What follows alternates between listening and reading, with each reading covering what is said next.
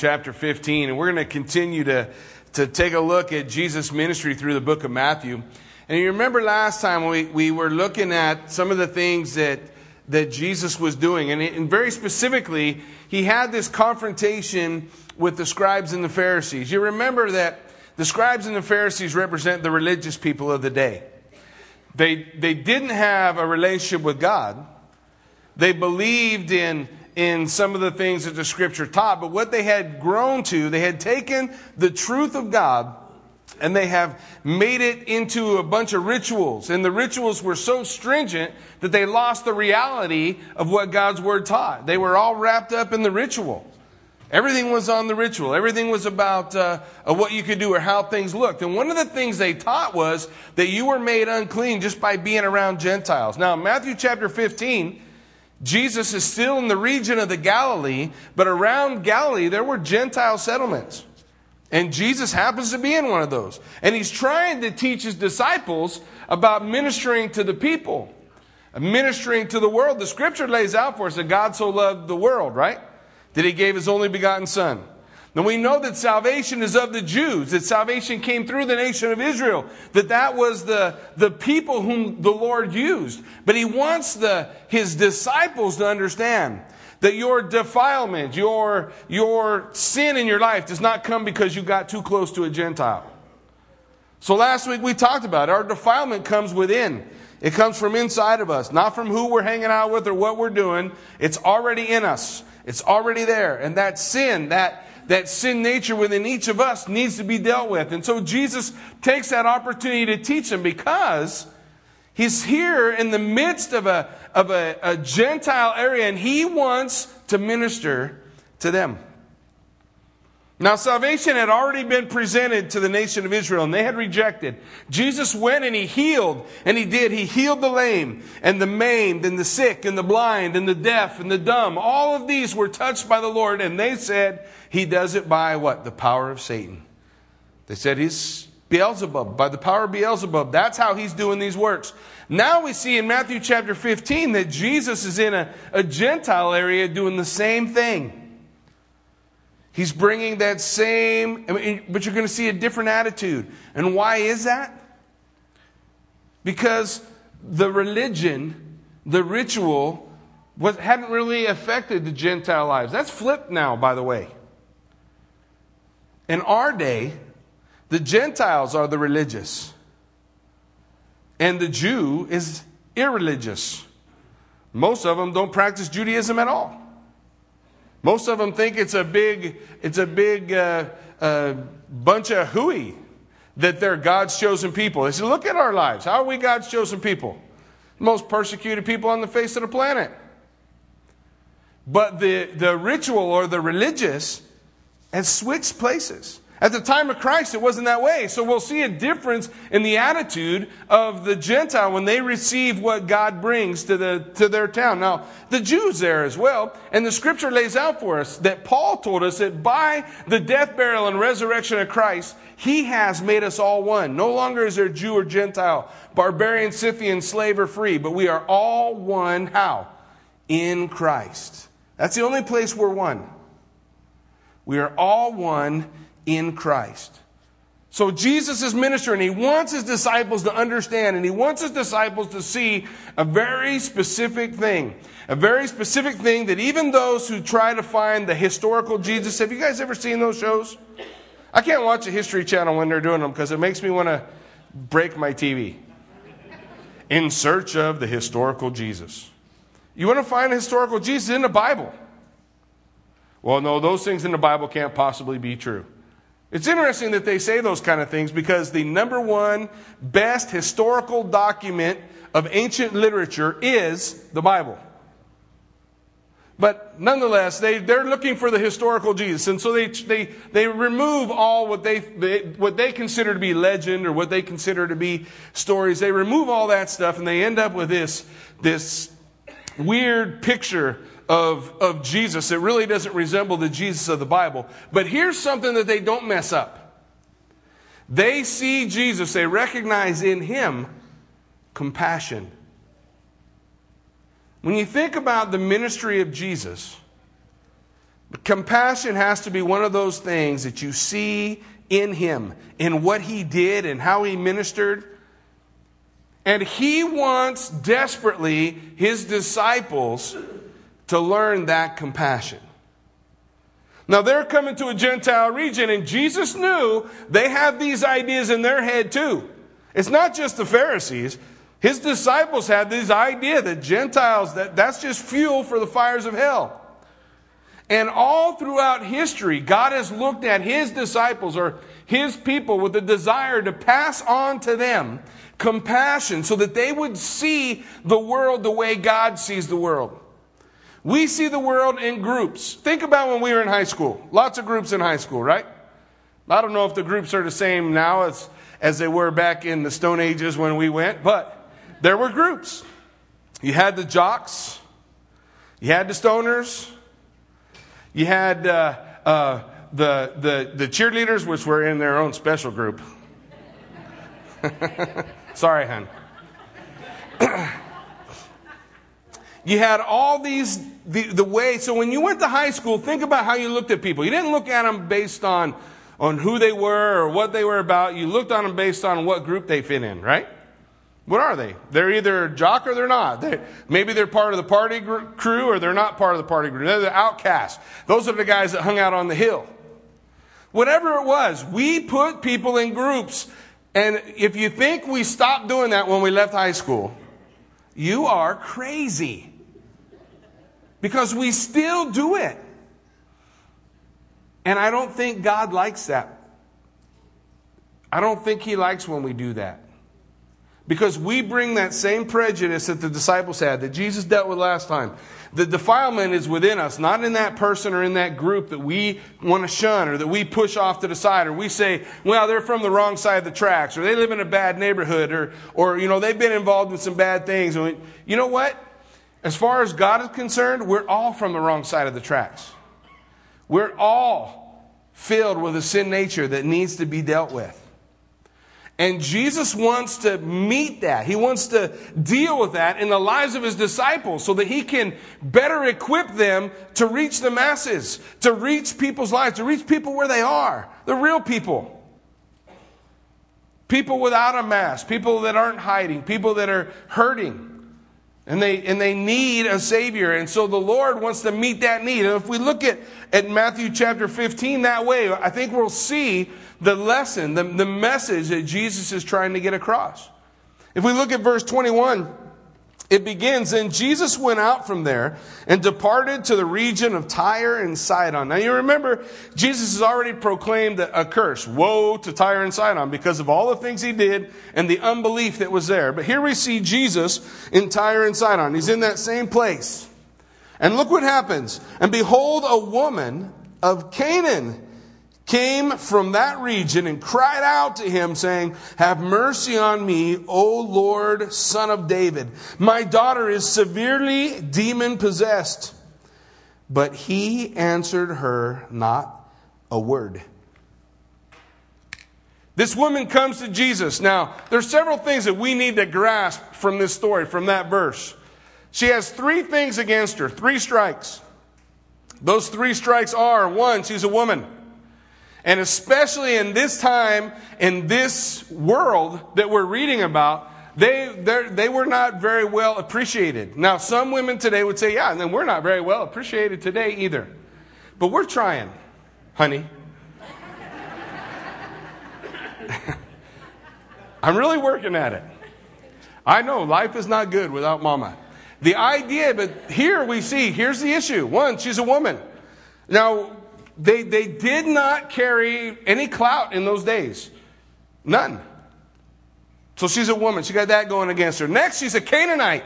Do we know anything about Canaanites? Let's see. There's something in the Bible where God says to wipe them all out.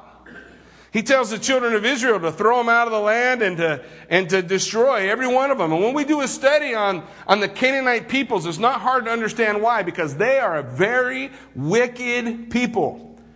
Not just kind of bad, they're very wicked. Here's an important thing to understand when we consider that. We're a bunch of Canaanites. It's easy for us to see wickedness on somebody else. We forget defilement comes from where? within. Every one of us. Every one of us. So she's a Canaanite. That's going against her because Canaanite were a cursed people. They were cursed. The third thing is she's a Gentile. She's a Gentile Canaanite woman. And she's coming to talk to Jesus. And there's the disciples. They're hanging around him. And Jesus in the Gentile region. And here comes this woman. She's got a problem. But she's got 3 strikes against her. 3 things. 3 reasons why any society, any rabbi, any teacher, any holy person, anybody of any stance within the society would not look at her at all. In fact, when she came up, somebody would take her away. Hey, get her out of here. She's one of those people. And when she comes to Jesus and she says, Jesus, my daughter is severely demon-possessed. She knows where to go for help, right? But do you see what happened when she cried out to him? Jesus did what? Nothing. He answered her not a word. He didn't say a thing. Because right now is a teaching opportunity for the Lord. It's going to work out to be a testing opportunity for this Canaanite woman. God's growing within her the faith that is already evident in her life. And he's going to use it as a teaching opportunity for his disciples. And we need to realize that God does that same thing in our lives today. You ever feel like you called out to the Lord with a genuine request, and it's really something that you need to address, Lord, and it's something you need to do, and we call out to the Lord and he's silent? But you see, you know what it doesn't say? It doesn't say he sent her away. Did he send her away? No, it just said he didn't answer her. Jesus is doing something for a very specific purpose. I love that Jesus is here, first of all, in a Gentile area. But listen to this. How many times in the life of Jesus do we see him do things like, you know what, I think I need to go to Samaria. You remember we talked about this. Nobody needed to go to Samaria. Samaria was a horrible place. Nobody went there. But Jesus said, I need to go there. Why did he go? Do you remember? He went there to sit by a well because there was a woman that he knew was seeking and searching and longing for some kind of fulfillment in her life. And it could only be found in a relationship with God. So he, the creator of the universe, born as a little boy, grown to a man, goes out in ministry and says, I need to be there for her. Another time, Scripture tells us, he said, I got to go to Jericho. Nobody went to Jericho either. You remember the stories about Jericho? On the road to Jericho. You guys remember the Good Samaritan, right? That happens on the road to Jericho. The road to Jericho was a road that you took that twisted through this canyon, a deserty canyon. It was a great place for robbers to hang out. And they sit up on top of those canyons while you're walking through and just throw a rock off. Bounce it off of your head, go down and take all your stuff. Well, that's where the story of the Good Samaritan came from. You remember the guy got beat up and all his stuff robbed on the road to Jericho? But Jesus said, I got to go to Jericho. Do you remember why? He had to go to Jericho because there's this little man named Zacchaeus. And Zacchaeus was a hated person in the community. Why? He was a hated man because he was a tax collector. And as a tax collector, everybody hated him because he robbed, he stole from everybody. But Jesus said, I need to go to Jericho because he had a meeting with Zacchaeus. You remember Zacchaeus just wanted to see Jesus, so he climbed up in a tree, right? He climbed up in the sycamore tree and he looked and Jesus walked by and Jesus stopped and said, Zacchaeus, I'm here for you. And he went to Zacchaeus' house and they spent some time together. And next thing you know, Zacchaeus is a totally changed man, isn't he? He says, I'm going to pay back everybody what I ever robbed from them. I'm not gonna do any of those things. I'm gonna pay back all that I've done. He's a changed person because the God of the universe was born in the flesh as a little child, grew to a man, went forward in ministry, and said, I need to go see him. I need to go see her. Why did he do those things? Because he's filled with compassion. Jesus truly cares about everyone. There's no such thing as somebody on the wrong side of the track. And here's this woman, And she's crying out to him, and she is very anxious because of the situation that her daughter's in. But she does something. She does something, and Jesus is going to help her understand what she's done. She comes to Jesus speaking religious talk. You guys ever speak religious talk? Well, here's what I mean. I mean people who say things just to sound good, not who say things because they mean them. You understand the difference? Like, for example, you come in church and there's a certain way people in church behave. And if I adopt that behavior just so that I look like another church person, that's just speaking religious talk. That's not walking a religious walk. It's not walking a real walk with the Lord Jesus Christ. That's what He wants. God wants you really, not the you try to paint up on the outside. She knew that people were coming to Jesus and they're saying to Jesus, "Oh, Son of David." "Oh, Son of David" is a Jewish title for their Messiah. But she's a Canaanite. Is she a Jew? She's not a Jew, but she's heard people call him that. Remember, there was a time 2 Jewish blind guys come to the Lord. "Son of David, have mercy on us." And Jesus reached out and healed them. Because they come to Him authentically. They're authentically saying He's a Son of David, He's our Messiah. They understand what they're saying because they understand the Jewishness of the Scripture. They understand the truth of what's laid out there. But she comes because she's heard people call Him this. She heard people say, "Praise the Lord, hallelujah." She didn't say praise the Lord because that's what she means. You guys understand what I'm saying? She had the talk. She had the vernacular. She comes to him in this way. She got a legitimate deal. A legitimate problem that she has with the Lord. But she doesn't come to him in reality. She doesn't come to him in a brokenness. She doesn't come to him just who she is. Do you know that the Bible wants us to come to Jesus as who we are?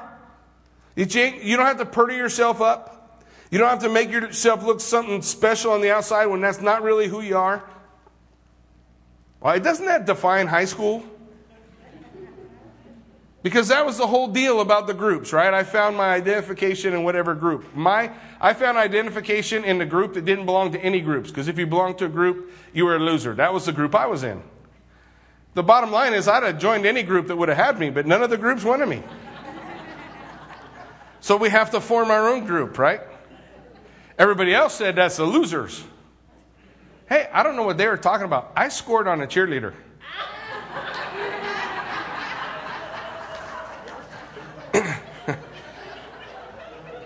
Now, as soon as she figured out what group I was from, she broke up with me. But that's beside the point. Hey, we all have this desire to belong to something, to find our identification in that. And listen, God's challenge to us is to find our identification in Him, in Christ. Because in Christ, I'm a new creation. In Christ, that defilement within me is handled because of my relationship in Christ. So I want to come to Him real and true. But she's not there yet. So Jesus, through this test, he's going to get her to that place. And He's going to teach His disciples about compassion, about caring about people. So she comes, and now the Scripture lays out, she cried out to Him. Now the word, so crying out to Him means that she continually was crying out. She had an issue, she wanted Jesus to deal with it, and she was not going away. So she's crying out, "Lord, Lord, Lord, Lord." They can't hardly hear nothing else because of the way that she is crying out to Him. She's reaching out to Him. But He answered not a word in verse 23. And so His disciples came and said to Him, "Send her away." Now sometimes that's how we are. Here she comes. She's got a real need and she doesn't really quite have it all together yet. She comes to the Lord. The Lord doesn't say anything. But the disciples, they reveal the struggle that they have had all the way through. "Send her away. Lord, shall we call down fire from heaven and smote this town that would not receive us?" Jesus said, "You don't even know what spirit you are." In other words, settle down, guys. Take it easy. They want to send her away. Now, in the Greek construct of this phrase, it means give her what she wants so she'll go away. Just do what she wants so she'll go away. There's no compassion in that. There's no compassion in that. So Jesus is going to allow her to hear his response to the disciples. The disciples say to him, send her away, get rid of her, just give her what she wants because she is giving me a headache. She keeps hollering, she keeps going off, she keeps saying these things. This is the response of the disciples to the urgent request of this Canaanite woman. So Jesus answered and said, I was not sent except to the lost sheep of the house of Israel. Jesus lays out for them, hey, this is the answer. Now, who's he answering? He's not answering her. He's answering the disciples who said, just give her what she wants. Jesus said, listen, I was sent to the lost sheep of Israel. I have a mission to Israel. My mission is to come and be presented as her Messiah, be rejected, die for the sins of the world so that they can have a relationship with the Father through me. This is my mission. So he lays out for them, listen, this is what I am supposed to do. And after this, after Jesus gives this response, look at the way that the woman responds. So she came and worshiped him. And she cried out, Lord, help me. Do you see what just happened? All the religious structuring of the question that she had came to Jesus with before, it's all washed away now. It's not, oh Lord, Son of David, trying to use all the right terms. Now she's come to him and it says she worshiped him. The word for worship simply means she bowed down. I mean, she's not coming with, all she knows is the answer is with Jesus Christ. Now, I don't know how to get to it and I don't know how to get him to do what I want him to do. But I know the answer is Jesus Christ. And so she comes to his feet and she worships him. She strips away all that garbage. She comes to him and she bows down and she says, Lord, help me. I want you to think about Peter. We just read a little while ago, Peter walking on the water, remember? The storm, the wind blowing, all the kind of craziness going on around him. When he started to sink, how long was his prayer? 3 words. Lord, save me. Right? Save now. I'll teach you a Hebrew word. Save now. It's Hosanna. You ever sing that song? Wonder, what in the world are we singing? Hosanna. That's that short prayer. Lord, help me. Save now. Save now. It's crying out to God. Hosanna. Hosanna. Hosanna. We sing this song I really love. It's a Hillsong song. But one of the lines in the song is that my heart would break for what breaks yours. And sometimes we look at that and we think, yes, so my heart would break as a result of the sin that's in the world and all the horror and all that stuff. But you know what? I don't think that that's the kind of breaking God's looking for. God's looking for the heart breaking with compassion. For the same kind of compassion, the things he has compassion upon. You see, in the Greek, that word compassion, it literally means to have your heart torn apart from the inside. So when Jesus said he's moved with compassion, it's meaning his heart is breaking for the things that these people have to go through and the struggles that they face. Do you know that God's heart breaks over the hurts in your life? Do you know that God's heart breaks for the very same thing that upsets you, for the hurts that are going on in you, for your brokenness? God has compassion on those things. The reality is that then our natural response is, well, Lord, why haven't you taken them all away? And he says, be patient. I will. Listen, the Bible says when we are face to face with God, no one will be disappointed. Nobody's going to look at that moment, in that time, in that place, when they see God, when they come before him and all the hurts and all the pains that you ever had to go through. No one's ever going to come to that place and say, man, God, I got the raw deal. No, the scripture says no one will be disappointed because the joy, the Bible says in a moment, in the twinkling of an eye, your sorrow is going to be turned to joy. As sad and broken as you've ever been in your life, at the hurts and the pains and the storms and the troubles in life, no matter how bad that's ever been, the moment you see Jesus, it's going to flip to incredible joy, and that incredible joy will last forever. For all time. That's why Paul said, I do not consider it worthy to be compared. The glory that we shall see with the present suffering. It's not even worthy to be compared because God is doing an amazing thing. And he trusted and believed it and knew it. So we want to see that. We want to recognize it. We want to know it. And that's what she's talking about. And that's what God is trying to get across to them. And finally she comes in honesty to God. Falls down on her knees. Lord, help me. Lord, help me. So he answered and said, it is not good to take the children's bread and throw it to the little dogs. If we want to get a careful interpretation of this verse, it would be like this. It says, you should not starve the children to feed the puppies. Jesus is standing before her. Now he's talking to her.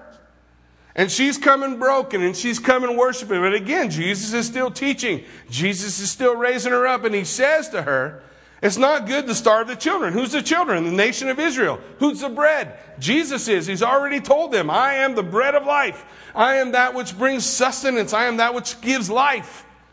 He's already told them these things. And he's saying to her, shall I take the bread, starve the children, and feed it to the puppies? And she has an interesting response to that. She hears what he says. She doesn't get upset. She doesn't go away. She doesn't quit. She doesn't say, that's it.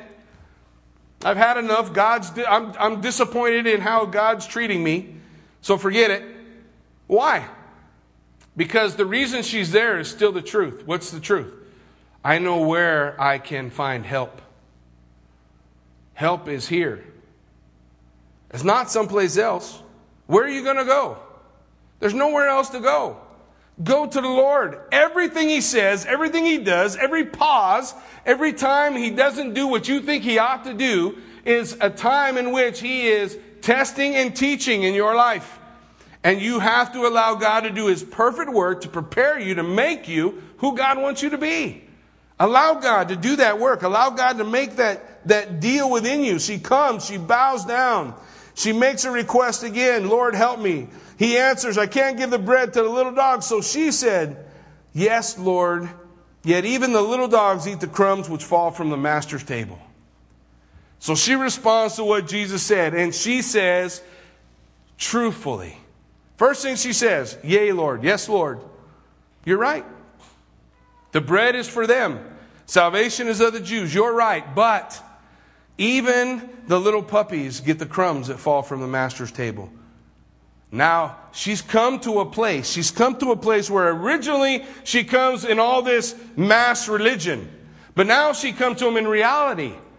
Now she's broken. Now she's on her knees before the Lord. And then, as the Lord tests her a little bit further, this bread, shall I starve the children to feed the puppies? And she said, but even the puppies receive the crumbs that fall from the master's table. And Jesus, for the second time in his ministry, is blown away by the faith. And every time he was blown away by faith, you know who he was blown away by? A Gentile. The first time was a Roman centurion. The second time is this woman. Second time is this woman. She didn't go. She didn't flee. She didn't run. She stayed where she knew the answer was. She stayed where she knew she needed to be. And she responded, and Jesus answered and said to her, oh, woman, great is your faith. Let it be to you as you desire. And her daughter was healed from that very hour. What was the point of all that? The point of all that was not whether or not he could call somebody a little dog or not. The point was to teach the disciples compassion. Because they looked at her like a problem. They looked at her like, she don't fit in our group. They looked at her like, she's not really worth our time. Just give her what she wants and send her away. Get her out of here. We don't want her to be a part.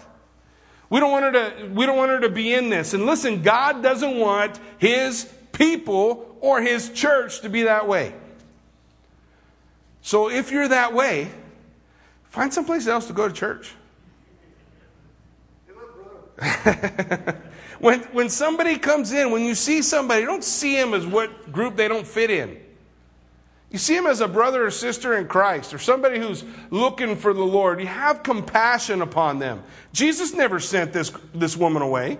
He didn't cast her out. He used it as an opportunity to tell his disciples, man, listen up. You need to learn to see people the way I see them. Do you see people like God sees them? Or do you see them like the problem that they are? Hey, I will admit, I have a problem with that. I have a problem with that because God has given me an incredible gift in my life. His name is Joe.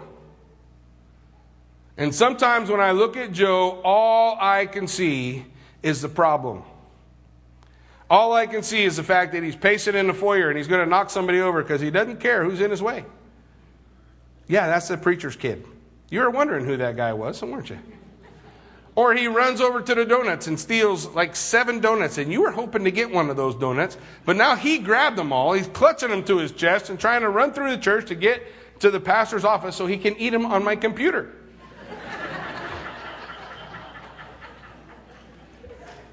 Sometimes when we look at that, sometimes, I'm honest, sometimes when I look at Joe, all I see is the problem. But God wants us to see each other the way He sees us. How's God see Joe? Listen, God don't see Joe for his problems, because Joe, according to God, doesn't have any more problems than his dad does. Does he? Not at all. Not at all. When we look at one another, we pull anything from Matthew chapter 15. This is what we need to pull from it. We got to learn to see each other the way God sees us. We got to learn to see that person or that person in church that we think, man, that person has ODD. Do you guys know what that is? It's odd.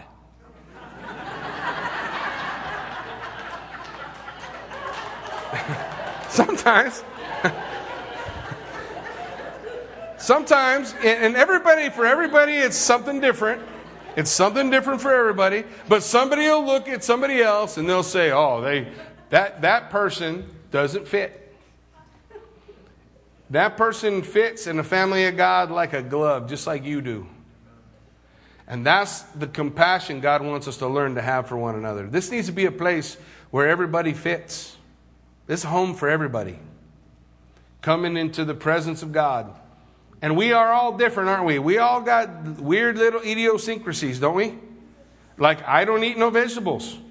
And I bet there's a vegetarian in here who thinks, what a weirdo. How could he? There are no vegetarians in Idaho?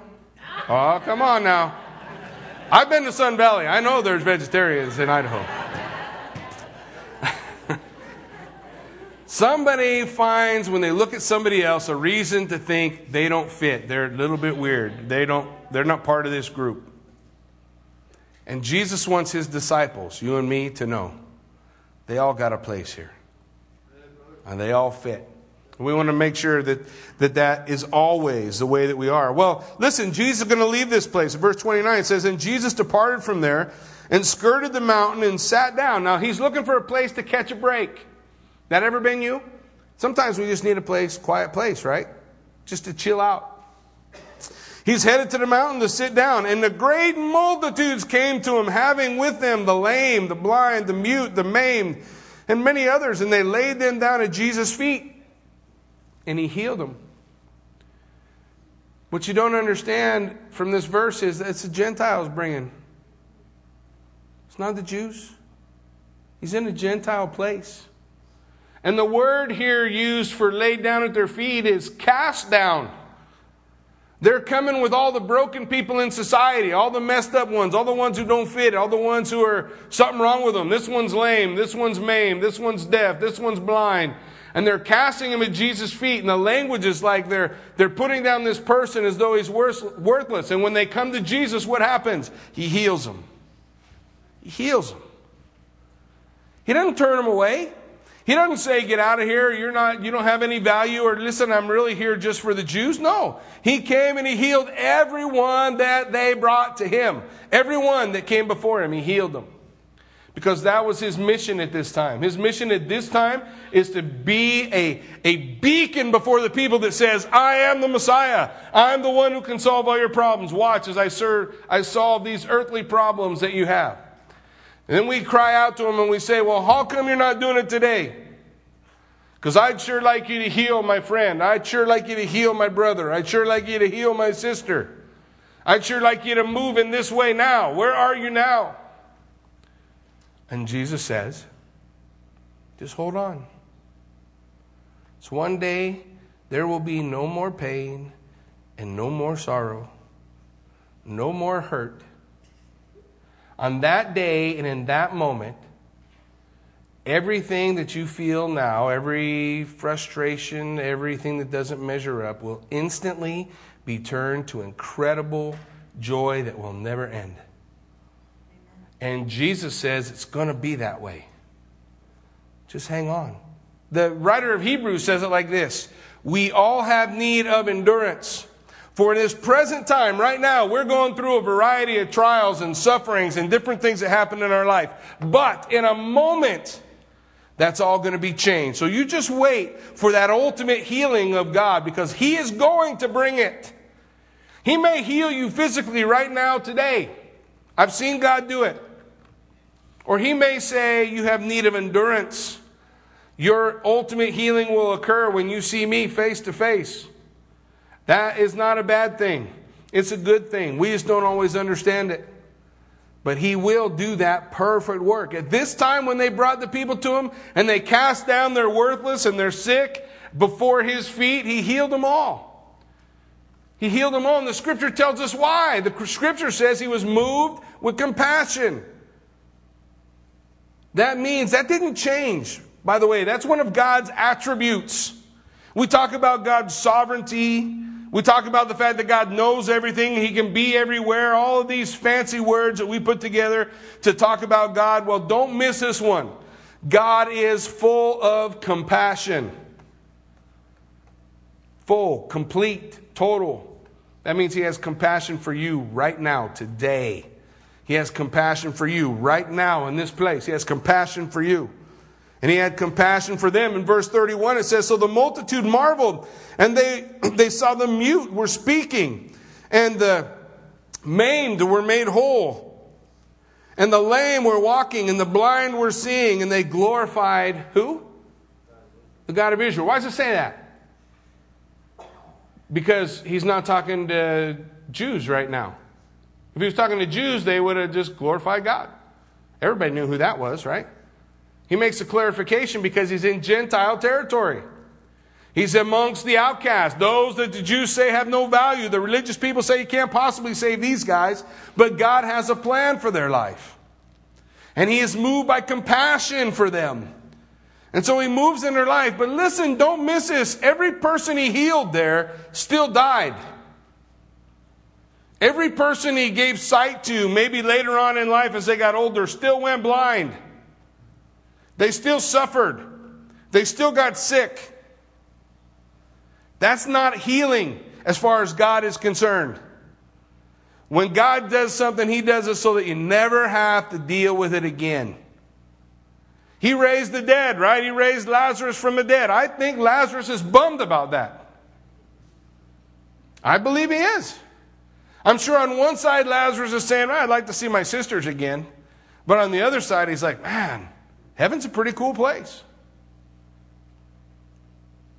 It's a great place to be, great place to be surrounded by the glory and the majesty and the perfect healing of God. And when God raised Lazarus from the dead, what did He have to do again? Die. Well, the Scripture says it's appointed unto man to die once and then judgment. Well, Lazarus died twice. What are you going to do with that?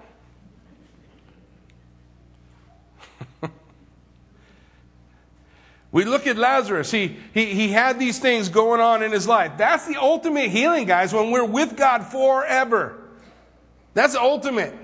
And that's what God desires to do and move and work in our lives. And we got to get our eyes onto the things that are eternal and off of the things that are temporal. Everything here is temporal. So I have to remember to do that. I have to remember when I look at my son, that is temporary.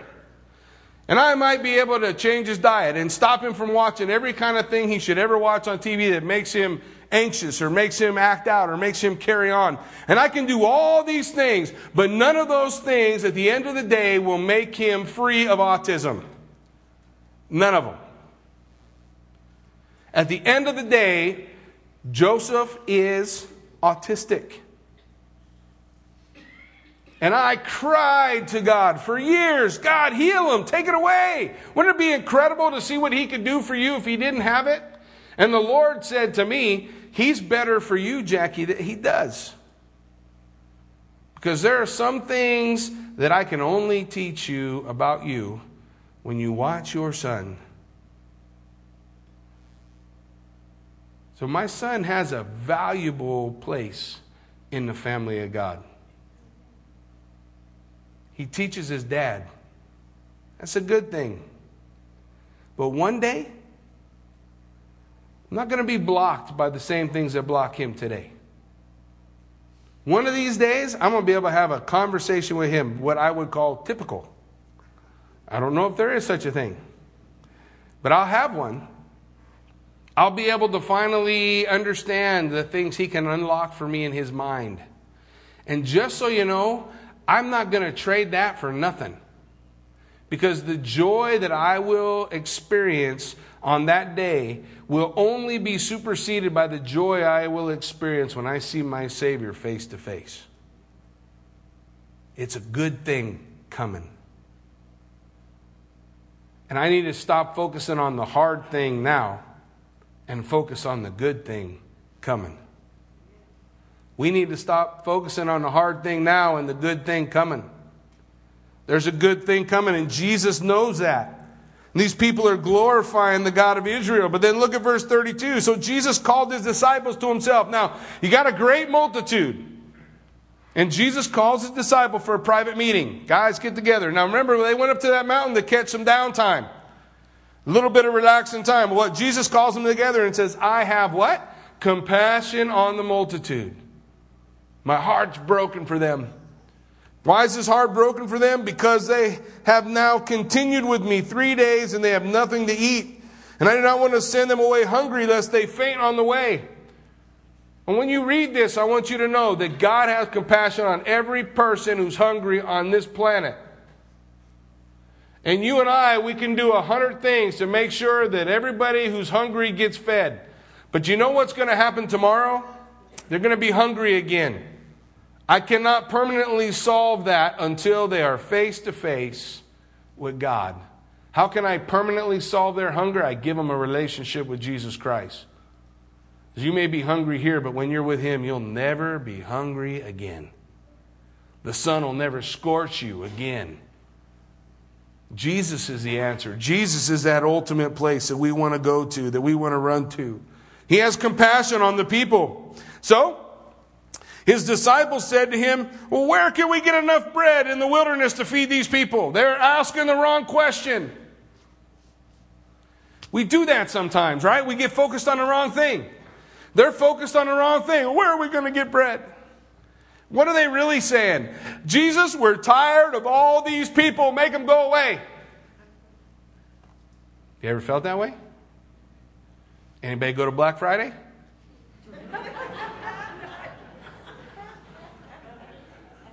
I don't even like to go anywhere at Christmas season. I can go to Walmart any other time of the year and it's like normal crowded. But if I go now, it's a zoo. I understand how the disciples felt. They just were dealing with walking with Jesus, doing all the ministry of Jesus. They're hanging out with Him, doing all these cool things, but the days get long. And they went away to get a break on a mountain, and the multitudes came with them. And then Jesus did all this healing stuff. And that's people coming in, laying down, and Jesus touching them, and the disciples taking them off, and on and on. And then Jesus says, man, these guys, I'm not going to send them away hungry. And so they asked the wrong question. Where are we going to get the bread? Where are we going to get the bread? That's the wrong question. Jesus gives them the right one. Jesus said to them, how many loaves do you have? That's the right question. I can't solve the problem. I can't make it go away. Isn't that what I just said? The world, there's hungry people everywhere. I can't solve the problem. They're going to be hungry again tomorrow. What did Jesus say? How many loaves do you have? Jesus said, I'm not asking you to solve the problem. Just give me what you got. I'll do the rest. Just give me what you got. Give me what you can give. Do what you can do. I never said solve it. Jesus said, what do you have? They said, 7 loaves of bread and a few little fish. So he commanded the multitude to sit down on the ground. Now, we've seen this before, haven't we? Do you know what the difference is? The feeding of the 5,000 occurred in an area of the Gentiles or an area of the Galilee that was filled with Jews. This is one filled with Gentiles. He fed the 5,000. That was primarily Jewish people. Now he's feeding the 4,000, which is primarily Gentile people. Gathered together. Once again, he says, bring what you have to me. And he took the 7 loaves and the fish, and he gave thanks, and he broke them and gave to his disciples. And the disciples gave it to the multitude. So they all ate and were filled, and they took up 7 large baskets full of the fragments that were left. And those who ate were 4,000 men, besides women and children. And Jesus got in a boat, and he came to the region of Magdala. He fed 4,000. What was the whole purpose of Matthew chapter 15? To teach his disciples to have compassion.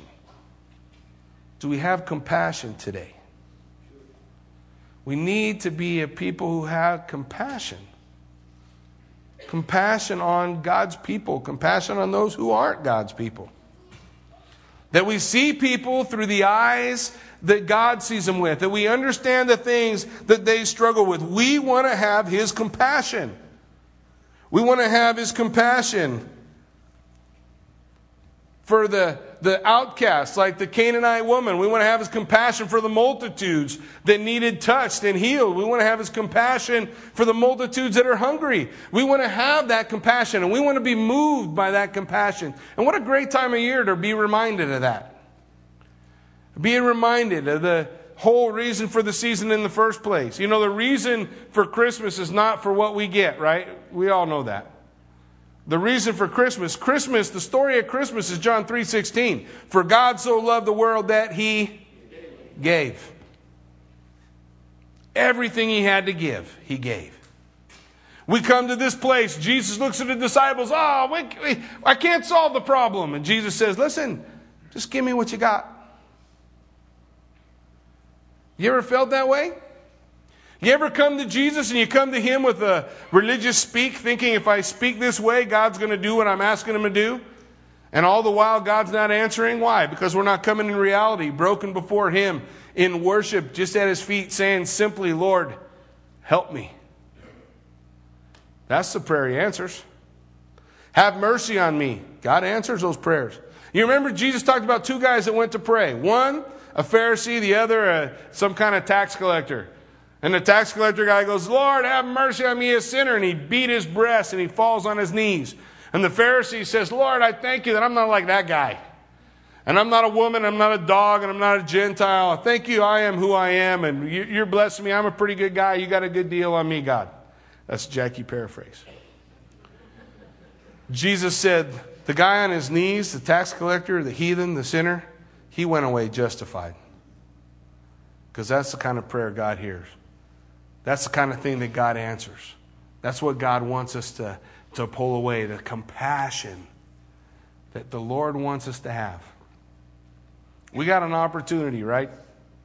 From here forward, to learn to have that kind of compassion on the people we see, on the ones God brings through our door, the opportunity to reach out and let the compassion of God be the compassion that we have for them. Amen? We have an opportunity this morning to kind of nail that down by just coming before the Lord in the Lord's Supper in a time of communion. So as the worship team comes up and we prepare to lead you in worship and lay out for you this opportunity, we're going to have a chance to come before the Lord and to remember the compassion of God. What's that compassion? That he gave his body. His body was broken for me. That he shed his blood. That his blood was shed for the remission of my sins. And there's one thing that Jesus said to make sure you do until I come. And that's what we're about to do. He said, I want you to do this in remembrance of me until you see me face to face. It stands as that reminder for us, a reminder for you and I, of the beauty of what God has done for us. So I'm going to invite you as the ushers pass out the communion trays that you just take and hold on to it for a minute. And after we worship, we'll partake of them together. Thanks.